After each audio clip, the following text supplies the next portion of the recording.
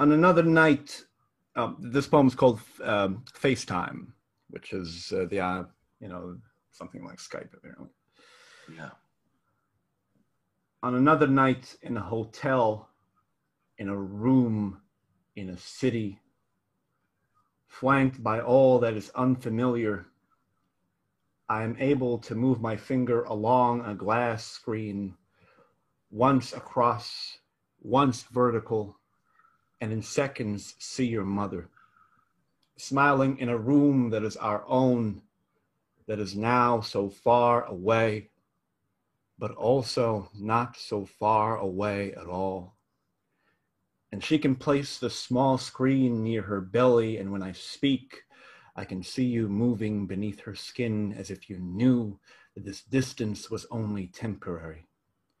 And what a small yet profound joy it is to be somewhere that is not with you, but to still be with you, and see your feet dance beneath her rib cage like we knew we'd be both dancing with your feet together soon.